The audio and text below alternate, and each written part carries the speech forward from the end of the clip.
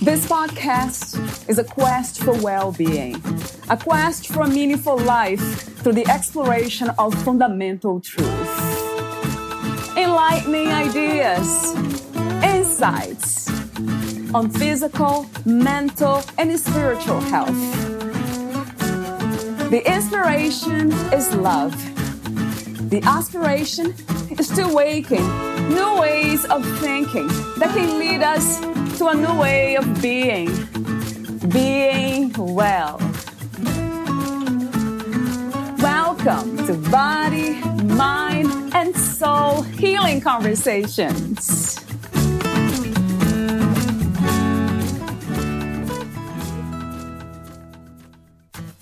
Arjuna Ishaya's work is a guide for the human condition. It is a practical, real, and honest roadmap for anyone who wants to experience life to its fullest, at 200%. 200% of life is the experience of everything. It is the whole of life, 100% inner connection, peace and stability, and 100% outer enjoyment, effectiveness, and fulfillment. Success without contentment and peace is half a life. Being Zen without action or the good things of life is only half the picture. You can have both. You deserve both. You deserve to live 200% of life. Valeria Teles interviews Arjuna Ishaya, the author of 200%, an instruction manual for living fully. Originally an outdoor instructor from New Zealand, Arjuna Ishaya has been a monk and spiritual teacher since 2003. Arjuna's aim is to make meditation and mindfulness accessible for real people, not only as a tool for spiritual enlightenment, but to make peace practical, to enhance people's ability to get what they want from life while having the most fun possible. He is currently working with the British Military Bomb Disposal Regiment at London's Metropolitan Police. Arjuna lives in Richmond, North Yorkshire, UK, with his beautiful family. Meet Arjuna at arjunaishaya.com. Here is the interview with Arjuna Ishaya.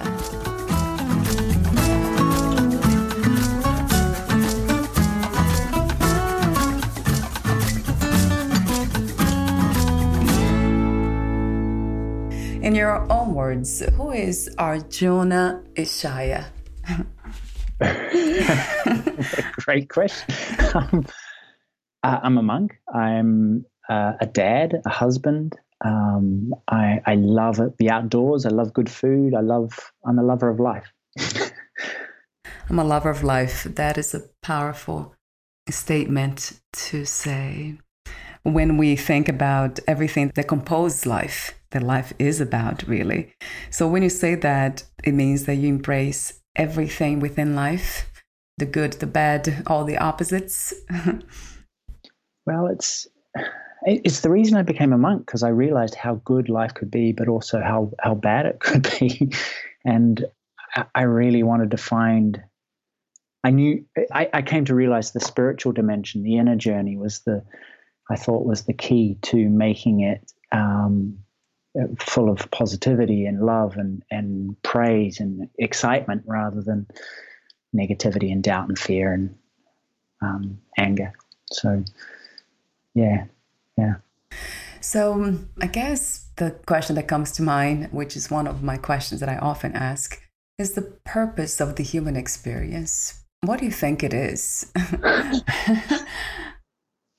The first thing is to love, is really to remember to not take anything seriously.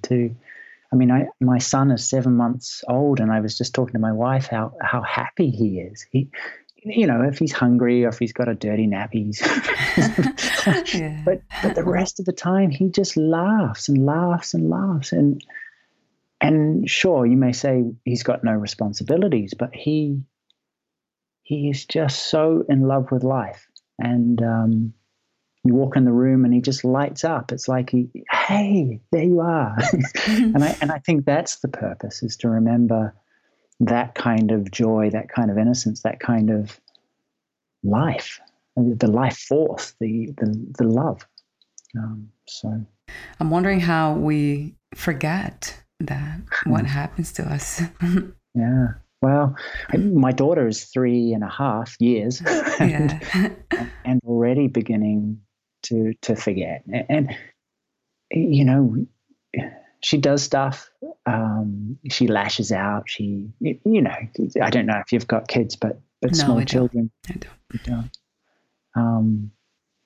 We try and educate, condition her so she's fit for the human race, yet leave enough freedom and so that she can make her own way. But inevitably, when you try and shape someone, they're going to believe that they are doing something wrong, or perhaps they are wrong. There's something wrong with them. That dad's unhappy with me because I did something wrong, and you know that just shows up more and more, and we believe that we are wrong. So how do we balance that, Arjuna? How do we try to teach without judgment, I guess? Well, that's probably it. you guide. Well, I guess that's my approach, and my wife is. We just guide. We guide with as little judgment as we can, and as much love as we can, as much making it a learning opportunity. And you know, she's only 3.5, so it's and we're learning too. This is new territory for us. No matter how many books or useful videos you can read, where the rubber hits the road, the practicality is always going to be a moment by moment discovery. So, yeah. There's no manual, right? And parenthood, so true. What is happiness to you? Peace, freedom, not needing anything, being open to everything, the lack of judgment. Would you say this lack of judgment is a moment of understanding or a practice for life? Oh, both. Yeah, I think. But I think when you get present, I think when you get filled with your own presence and being, that naturally is a lack of judgment. And if anything, the presence of judgment, for me at least, is a signal that I have forgotten. And I need to return to presence and being, and possibly do or say something.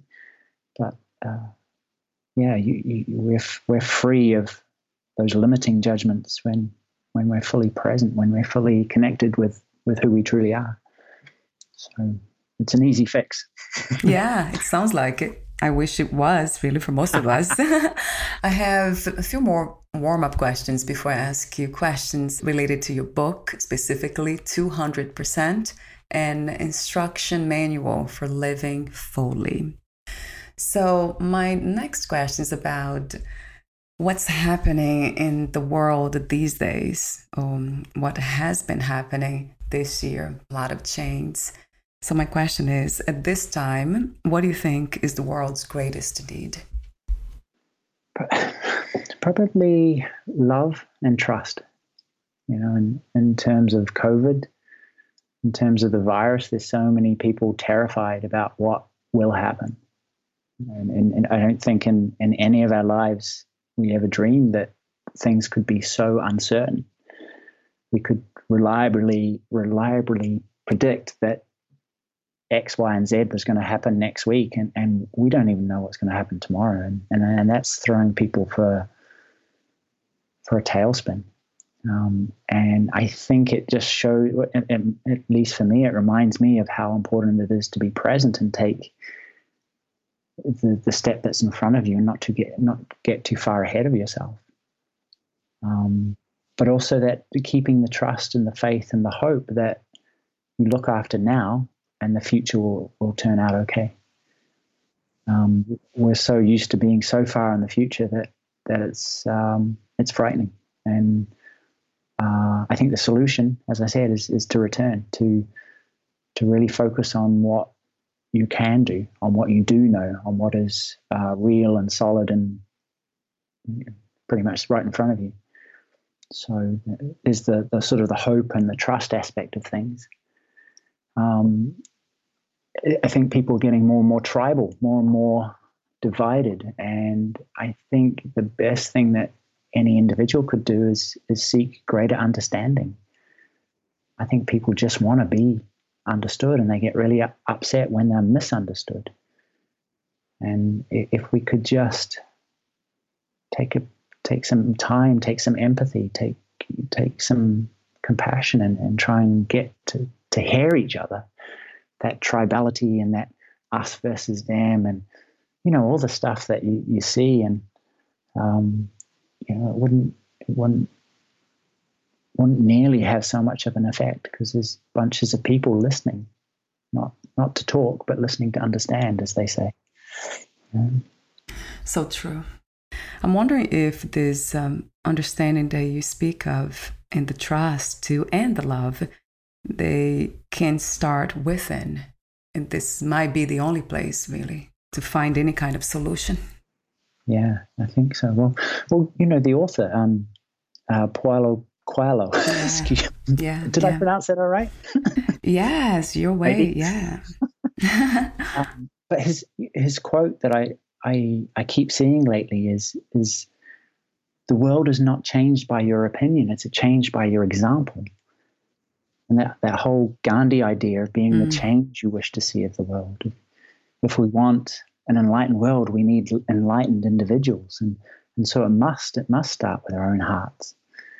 If we're pointing the finger at everybody else, saying, "Well, you should be more understanding," and we're not ourselves, that's incredibly hypocritical, and nobody will listen to that. But Maya Angelou, people will forget what you said, they'll forget what you did, but they will never forget the way that you made them feel.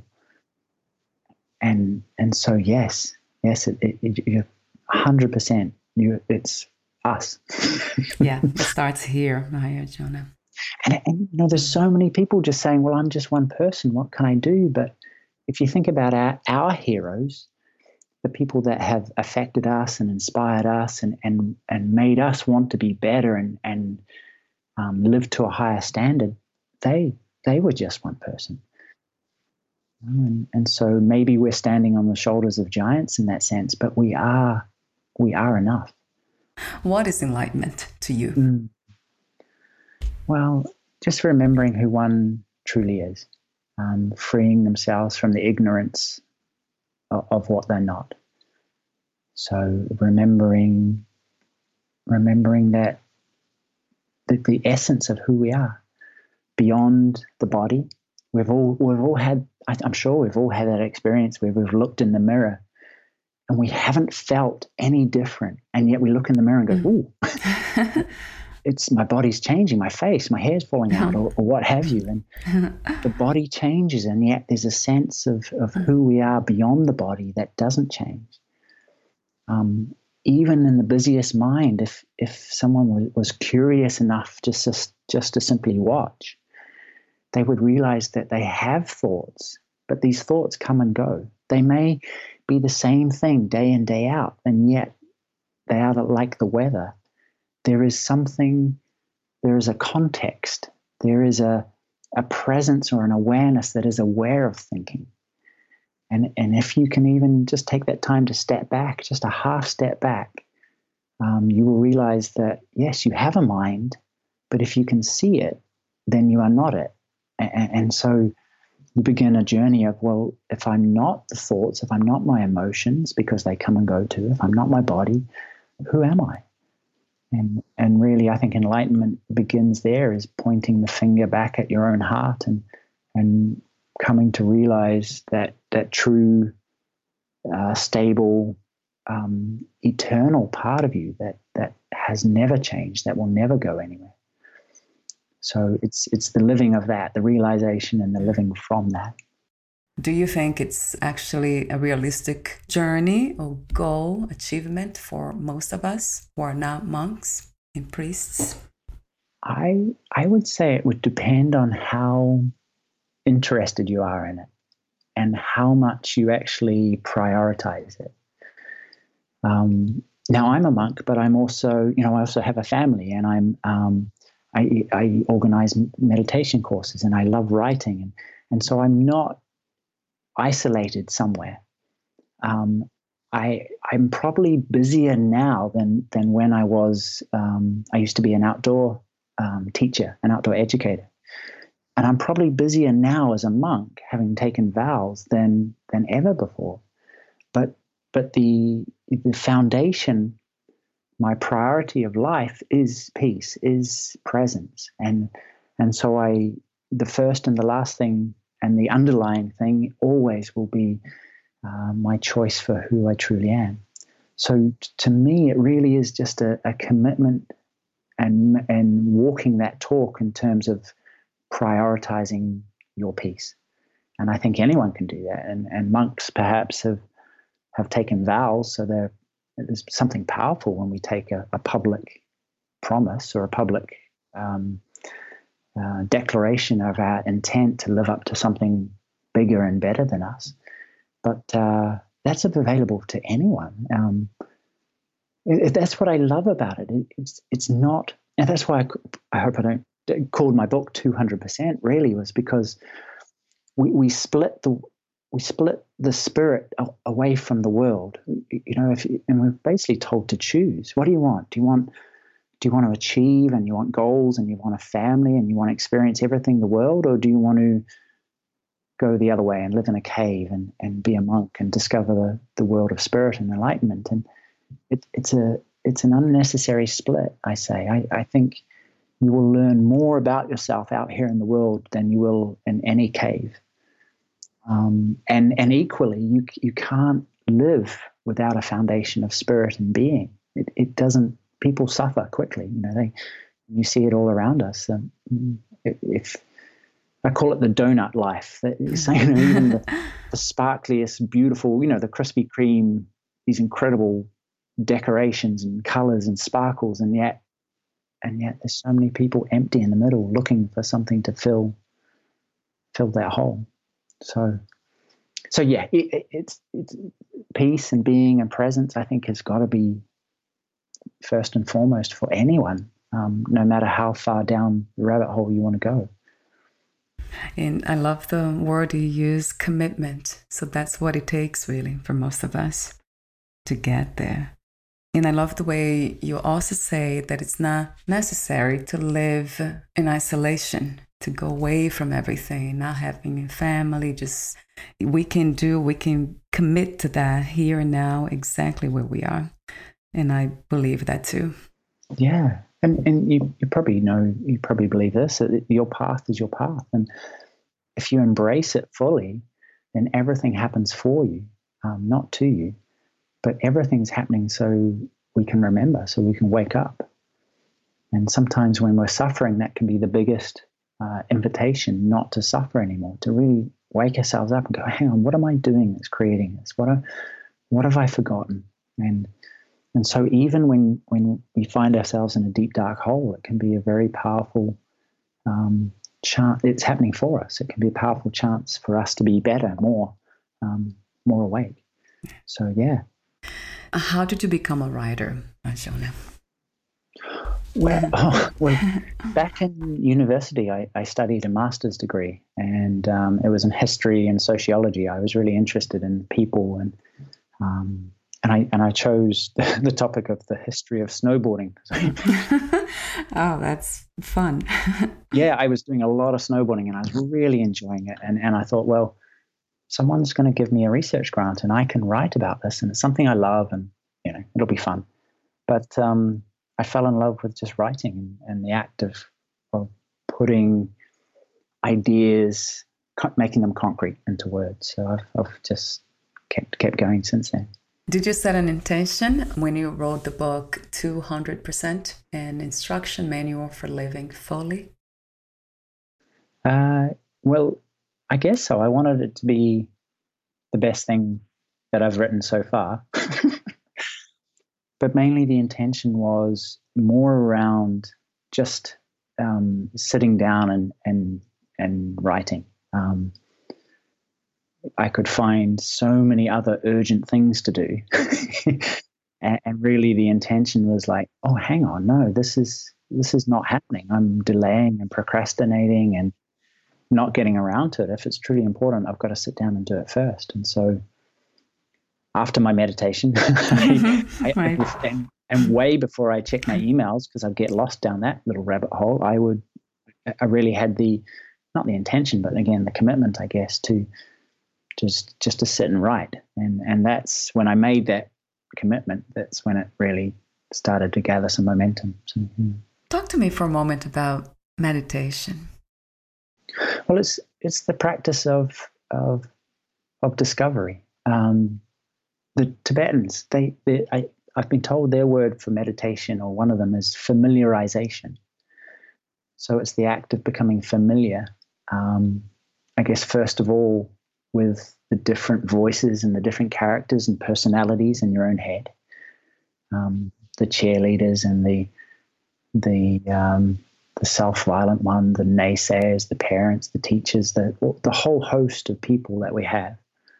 So becoming really familiar with those voices and realizing that they're not us. And then ultimately becoming familiar with who we truly are, with that sense of awareness or presence, the presence of now that is watching, that contains all those little voices.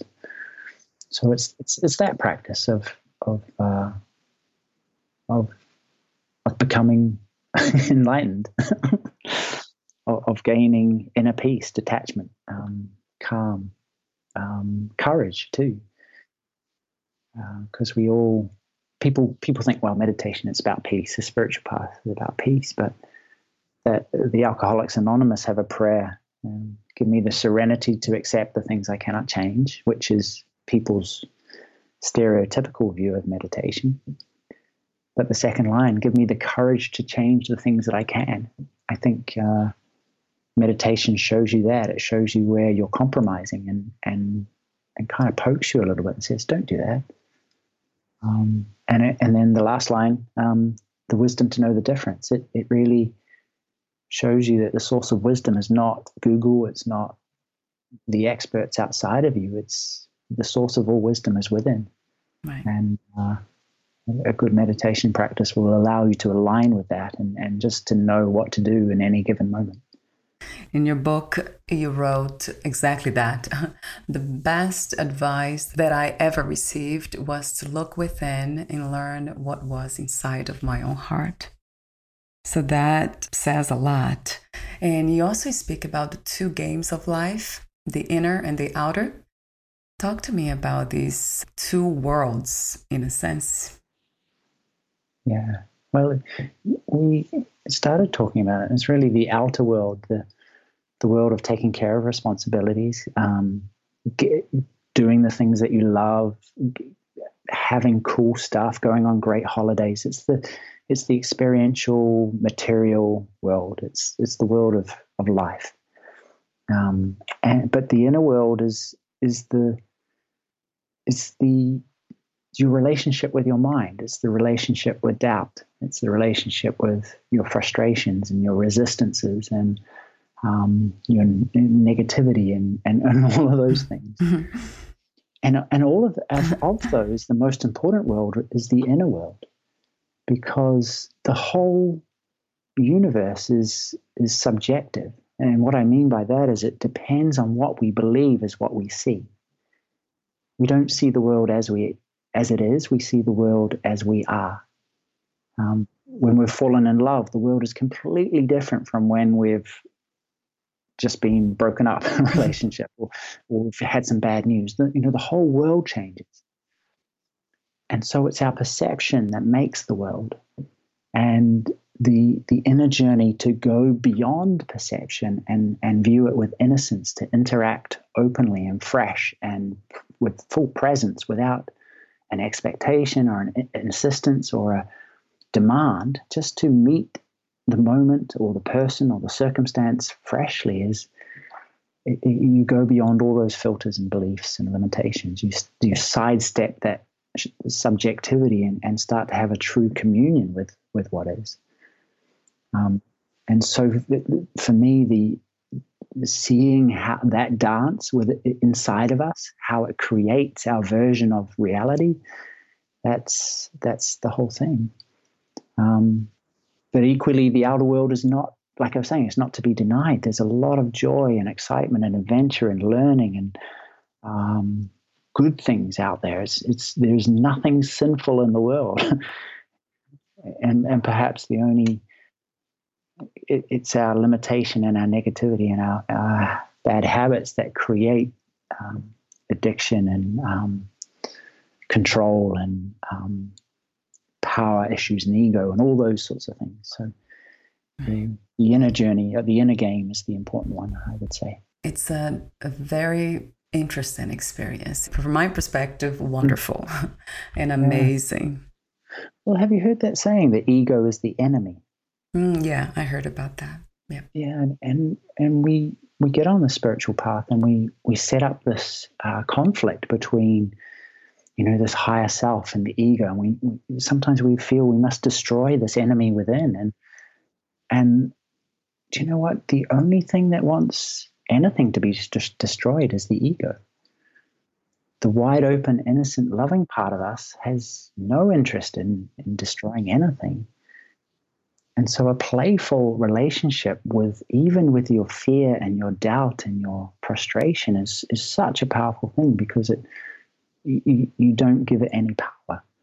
It becomes, as you say, a game. Can I win this time? Yeah, win right. In a playful sense, not the conquering sense. Right, but, right. It really, you're putting away your spiritual sword and really coming from a place of understanding back to that. But you're not fight. You don't need to fight a single thing. So in your book, you also talk about the idea that we look and wait for peace and happiness when when something happens in the future somewhere. Talk to me about how we can learn to let go of these ideas. Well, I think it's, and again, I will be happy when we get that new car or that promotion, or we win that gold medal, or we lose that weight. It's wonderful. It does make us happy. But what I would say to anyone is just realize what you are in control of, because we're not in control of so much. And if our happiness depends on something external or something in the future, then we're always waiting. We're always out of control. So it's really realizing that, can I choose to be happy no matter what? Can I, and this is a skill like all things, but can I be content? Can I let now be enough? And when you realize that you can actually, I can slow down, I can give space to now, I don't have to insist anything in particular happens, then that is what I am in control of. That it's not about the circumstances or the people or what's happening out there in the world, but I can control my reaction to it. And psychologists will tell us the biggest cause of stress is feeling like we're out of control.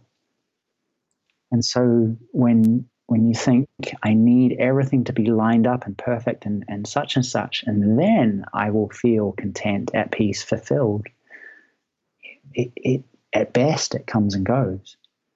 So it's really claiming the power of choice to choose to be happy regardless of what's happening outside of you. And if it's good, it's a bonus. And if it's not, you get the clarity, really, because you don't need it to be different, right? We need the world to be different, because then I will be happy. We need my wife to be different, because then she'll make me happy, right? True.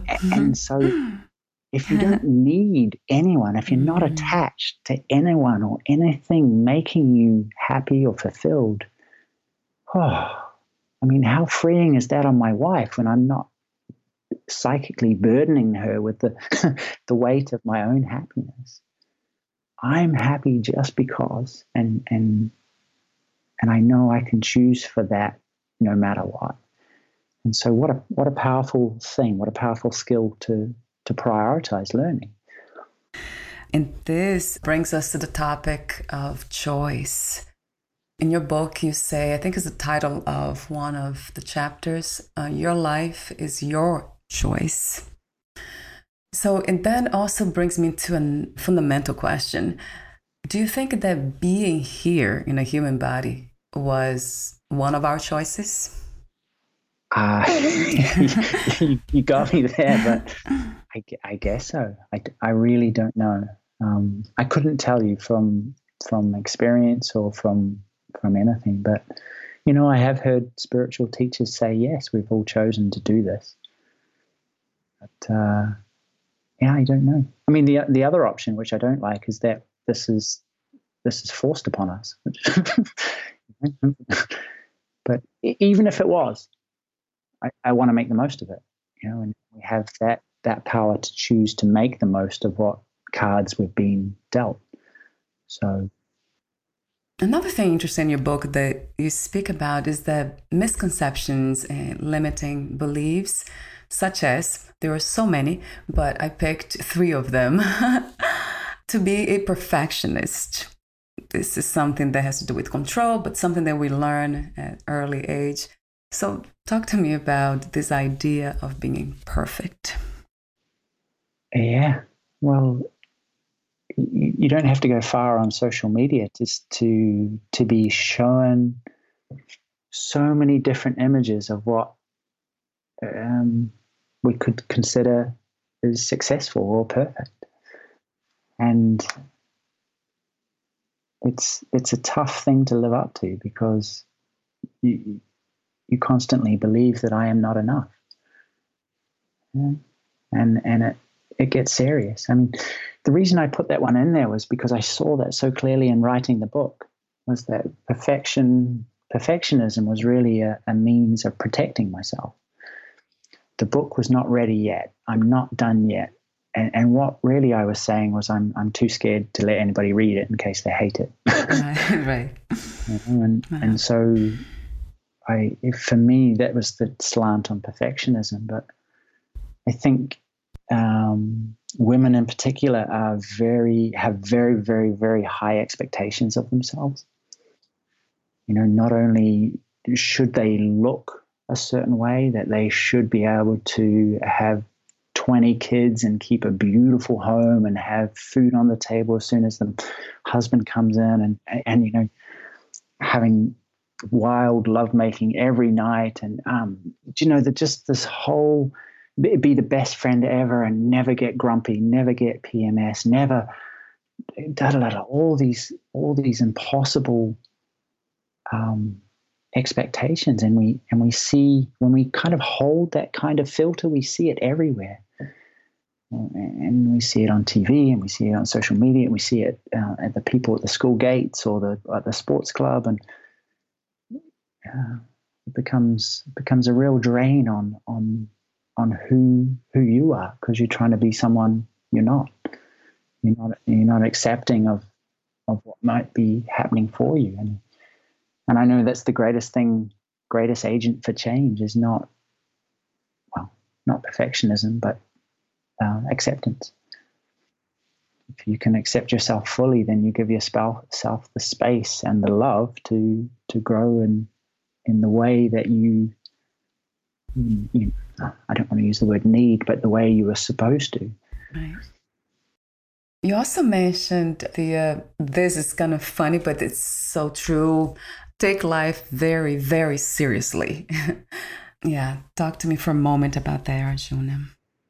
Well, I think people often will be so focused on what they want to get from life that they forget to stop and smell the roses along the way.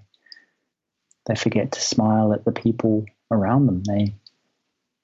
Actually, I was writing about this the other day, that there's so many people who are considered the best in their field, but perhaps in all other aspects, their lives are a mess. Their relationships are in pieces. Their health is suffering.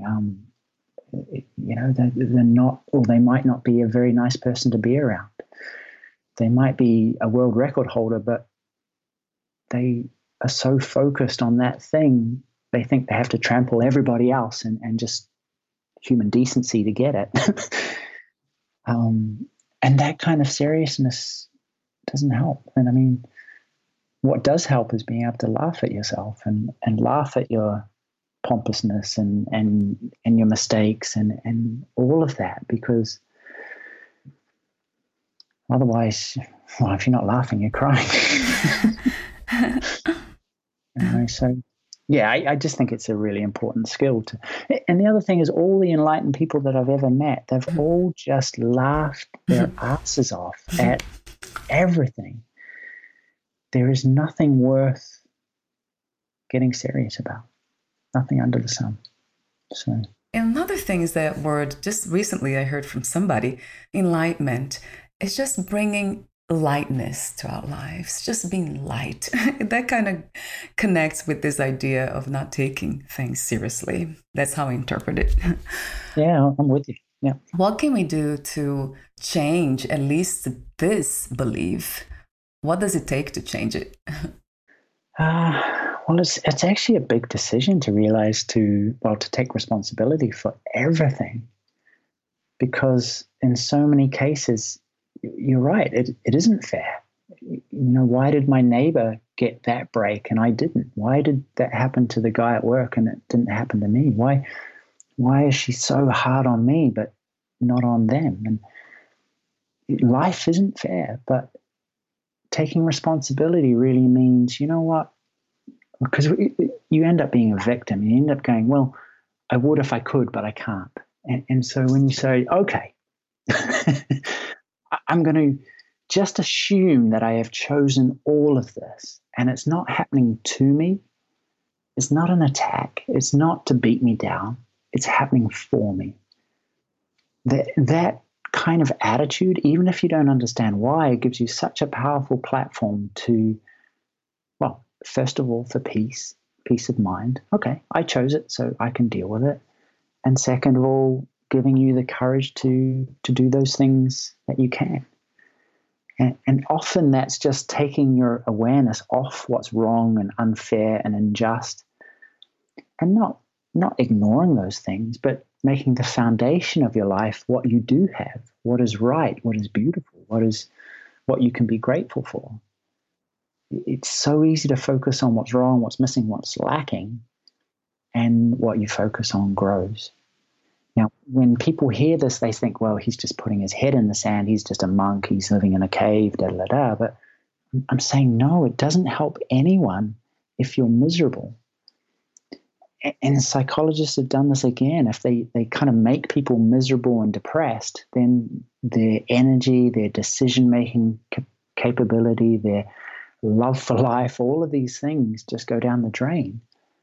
You make people happy by perhaps showing them a comedy. All of a sudden, that lightness means that they can come up with creative solutions filled with understanding and empathy, and a win-win situation for everybody. So it's really making the foundation of your life being what is good, rather than what's negative and wrong, because that's what you become. So it's taking responsibility for the contents of your own consciousness, for the choices that you make from that. It sounds simple, but it's not easy for most of us. So for most of us who have been through traumas, and now we are conditioned, and we have lots of, let's say, mental patterns, that becomes much more challenging to see with clarity and to make these choices. So do you recommend meditation as one powerful healing method? I would, yeah, I do. I think and talking it through with an expert or someone who can hold you in your perfection is so valuable too. Is just kind of talk it through. I think the world is full of amazing technologies in terms of healing and equilibrium and balance. But I think when you start to become more familiar with who you truly are, you can disconnect from those intense emotions and those intense relivings and those intense judgments or about the other person or yourself. It starts to create space in your system. So I think in many cases, it's absolutely a great idea. I'm thinking maybe in a few cases it's not, but perhaps bringing it back to some simple mindfulness where you focus on the breath and just become more embodied in this moment in time can be incredibly anchoring and valuable too. So, but just knowing that we've never done anything wrong. We judge ourselves so harshly for all the mistakes that we've made or the mistakes that have done to us, and coming to a place of acceptance and understanding and love and just, well, I don't know why, but I just assume it's happening for me. And maybe the only reason it happened to us was because so that we could help somebody else through that experience. Because if you've lived through it, you're wise. You come out the other side, you can help so many people and they believe you because you're talking from your heart, not from book knowledge, but from, hey, yeah, I know. And look, and maybe that's the reason why it happens for you. But I think often too, yeah, no, I won't get into that, but I think it's just such a valuable assumption to make is that, well, it's happening for me. I don't know why, and I don't particularly like it, but I'm going to assume that it's for my very best soul interest at the deepest level. It's all about that commitment we spoke earlier. And probably the word innocence as well, just to approach yourself with innocence and freshness and let yourself heal without the judgment that, well, I should be over this by now, or I shouldn't be worried about, all the things that go on our heads. Just the innocence to go, oh, well, that's interesting. It's obvious there's some healing taking place. And in that innocence to do what you need to do. Yeah. We're almost at the end, but I need to mention this. In your book, you talk about 8 choices for living fully. So you have all of them outlined.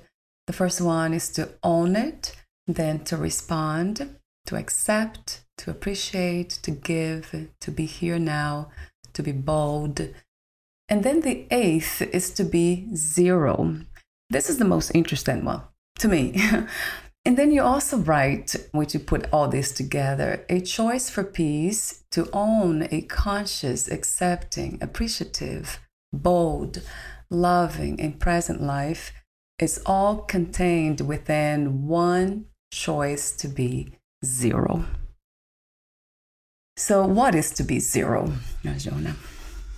Well, it's innocence. It's to approach every moment fresh and empty, to really be empty of any ideas or preconceptions or instruction manuals or anything. Just meet the moment fresh, open, curious, with the intention to be fully involved in it. And because then we don't have the idea, well, I need to be this way. You don't have, well, this should be happening. There's no rigidity. It's just a playful communion with what is, straight in. No spiritual notions going, well, a spiritual person wouldn't be like that. It'd just be like, well, this is what's coming through me. And I think that's what 0 is and what Gandhi was meaning by his quote. He said it a few times, and I can't remember which one I put in the book, but if you want to know truth, if you want to know the divine or God, you must become 0. You must empty yourself, and that's the reset to your original nature, to who you truly are, and letting that guide you rather than your past. And you see, for most people, that really sounds like unachievable. Too much work. I can't lose my identity. I know who I am. And they attached so many ideas and concepts and mental constructs. So I'm wondering, and I'm trying to through these conversations to make this more accessible to everyone. So we can do this. It is possible. Yeah. I would say the only thing you have to give up or be willing to give up is limitation, fear, doubt, separation. And what's left is a bigger, brighter, more loving, more innocent, more courageous version of you, which that's what the world needs. That's what you need, and that's what the world needs. It's people who are really come alive. I just wanted to really kind of go back over and over and over about this idea. I know it is an idea that this is simple to get to the point, what you call zero, to live from a space that is so light. And really just to hark back to something you said, not trying to get there, not trying to get to the end, but just trying to get here, to be here. Because when you enter here innocently, you unlearn everything. You put down all your bags because you're just so curious, interested in this. And you don't care about the future or the top of the mountain. You don't want to climb something or become something. You just want to be here. That's what becomes the love affair. When you're dancing to a beautiful piece of music, you don't want it to end. You don't want to fast forward to get to the end of the piece. You're just interested in the next step and noticing what the partner or the music does to you. When you get to the end, it's the end.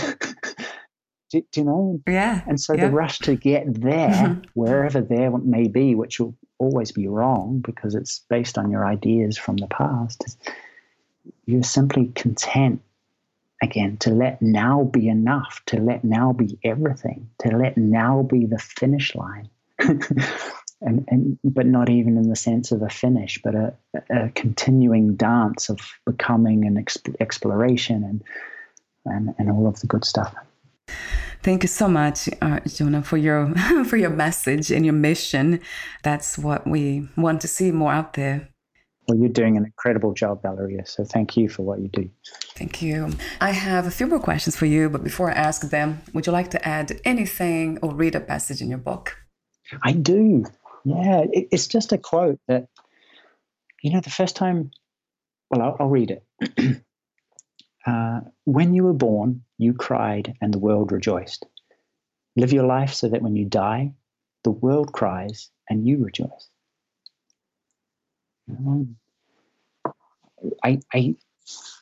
My friend has that carved in her boy's bed, just on the side of his bunk bed. And I thought, what a wonderful thing to guide a young man or a young woman, or anyone, just to live such a life that you go out with such a full heart and everybody else misses you. What was the hardest lesson to learn about yourself in life itself? That I'm nowhere near as right as I think, or as I'd like to be. Oh, tell me about it. Yeah, or just the humility to be teachable. Yeah. If you knew you would die soon, meaning losing the body, would you make any change to your life or do anything differently? I wouldn't. I mean, I would make sure I ate the quality chocolate that I've got in my cupboard. Yeah. I would sit down and have a piece, each one of them, not eke it out for a couple more weeks. But no, that was... I heard that before. Somebody said that. That was an interesting ending to end life eating chocolates. Yeah. Why not? Why not? And my last question is, what are 3 things about life you know for sure as of now? It's good. It is beautiful, and if you listen, it will show you how to remember that. That was 3 in 1. Yeah. Powerfully. Yes. Thank you so much, Arjuna, for your presence, for sharing your wisdom, and for your mission and message. Thank you. Thank you. I do have one more question. Where can we find more information about you, your books, products, services, and future projects? Well, the book, if you're interested in it, it's on Amazon around the world. 200% an instruction manual for living fully. And my website is arjunaishaya.com, which is ARJUNAISHAYA.com, arjunaishaya.com. Yeah. Beautiful. Thank you so much again, and we'll talk soon. Yeah, thank you. Bye for now. Thank you for listening. To learn more about Arjuna Ishaya and his work, please visit arjunaishaya.com. To learn more about this podcast, please visit fitforjoy.org/podcast. Thank you again for listening, and bye for now.